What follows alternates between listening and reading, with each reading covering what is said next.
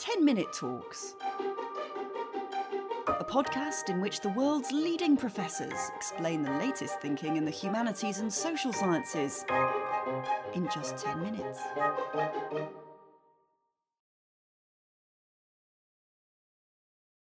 What is a poem's mode of existence? Let's take one of Wordsworth's well-known Lucy poems, an evocation of the grief felt at the unexpected death of a loved woman.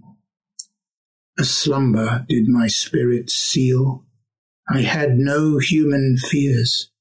She seemed a thing that could not feel the touch of earthly years.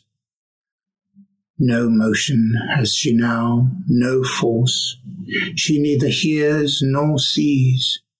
Rolled round in earth's diurnal course with rocks and stones and trees. Does this poem exist as the printed sequence of words on the page from which I've just read it out, or in a book that you might take down from a shelf? Is it the sounding of those words that you have just heard or that you might hear in a recording? Or does it enjoy some ideal existence that every visible or audible manifestation of these words alludes to, a type of which this is a token, to use philosophical language? Our habitual use of the word poem has elements of all these conceptions.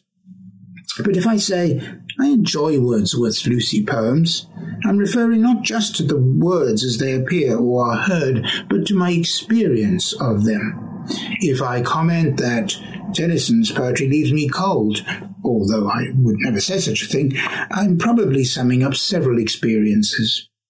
These experiences are temporal in nature and involve the intellect, the emotions, and the body.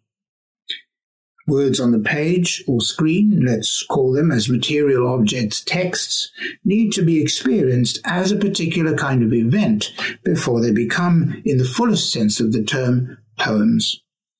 Even sound waves traveling through the air remain purely physical phenomena if they're not received by a human ear or brain.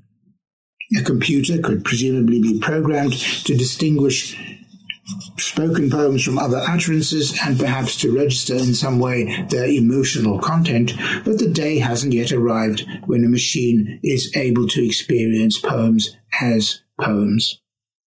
The poem is a human event, repeatable though never exactly the same in its repetitions, rather than a fixed material object or even an ideal one. So our poem is reborn, so to speak, each time it's experienced. All these experiences are related, but they vary across time and across groups and individuals.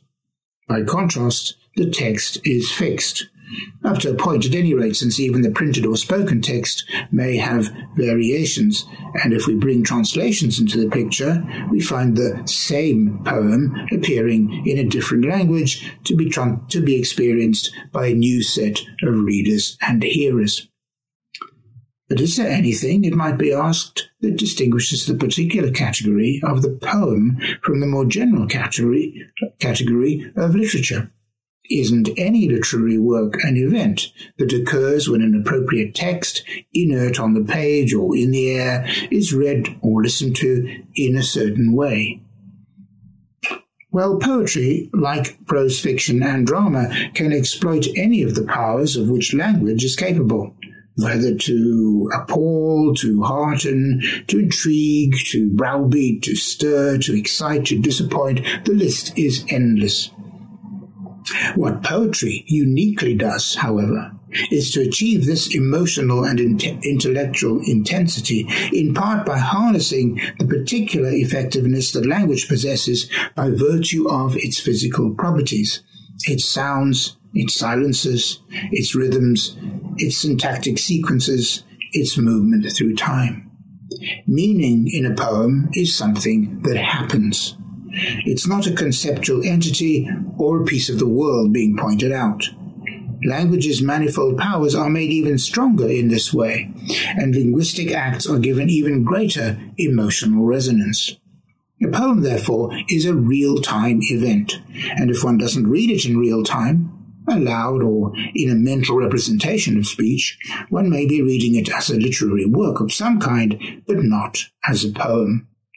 To experience a poem as a poem, therefore, is not to treat it as an event only of meaning, but as an event of and in language, with language understood as a material medium as well as a semantic resource. And because this experience is a response to the materiality of language, the physical body is necessarily involved. Even a silent reading, in which the words are mentally articulated, will make use of slight muscular movements. In 2004, NASA was reported to be investigating methods of communicating silently by tracking the neural signals sent to the musculature during this kind of subvocal articulation.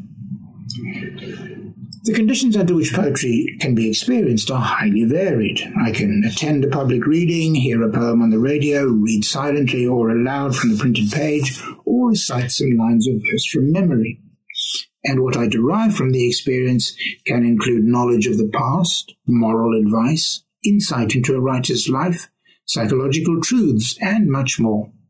But when a text in verse is enjoyed purely for the information or moral truth that it conveys, and there's no lack of evidence that this has happened from the very beginnings of composition in verse, it's not being experienced as a poem. Poetry has been read for many other purposes too.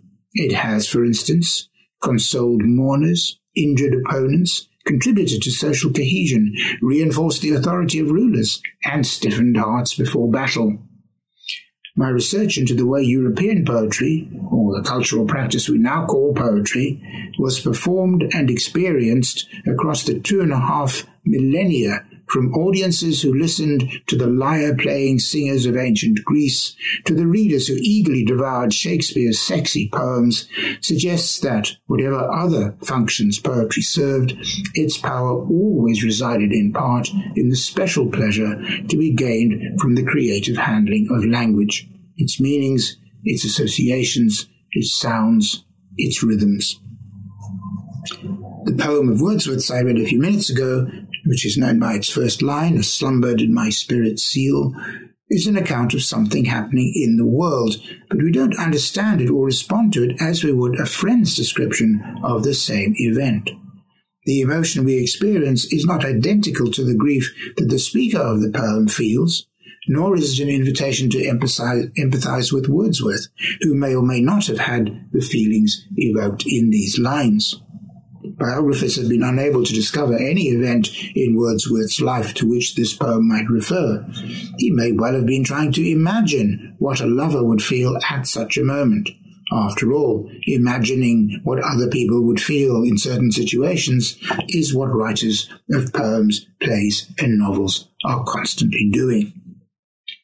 To experience this text as a poem is to let it unfold in real time, allowing the play of meanings to develop as the rhythms carry the voice and the mind onward, and the rhymes produce a series of expectations and resolutions.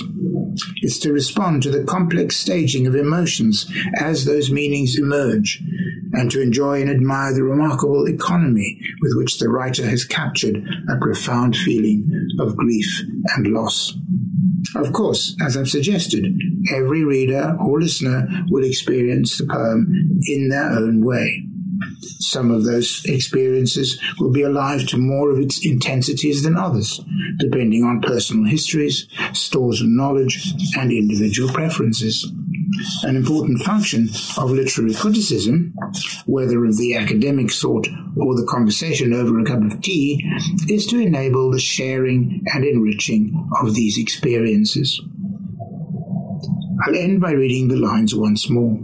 I hope you'll find listening to them again provides an experience that's not simply that of understanding a text, but one that brings a poem into existence as an event of language that freshly illuminates the shared human world. A slumber did my spirit seal. I had no human fears. She seemed a thing that could not feel the touch of earthly years. No motion has she now, no force. She neither hears nor sees. Rolled round in earth's diurnal course, with rocks and stones and trees. Thanks for listening to this British Academy podcast. Please subscribe, share and rate this series from wherever you get your podcasts. For more events and conversations, please visit www.thebritishacademy.ac.uk or find and follow us on Facebook, Instagram or Twitter.